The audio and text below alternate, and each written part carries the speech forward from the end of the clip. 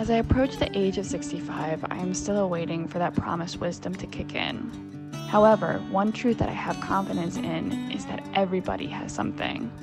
I have been in a wheelchair for the better part of 30 years due to MS.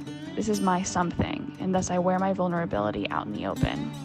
In many interactions, many have generously confided in me about their vulnerabilities. These include many invisible issues, including supporting loved ones through the battles of cancer, to marital strife after being together for 25 years. For the most part, people have been dealing with these complex conditions by themselves. So what's the best way to handle these some things that you are not aware of in others? If you get a response that you may think is awkward, take a breath.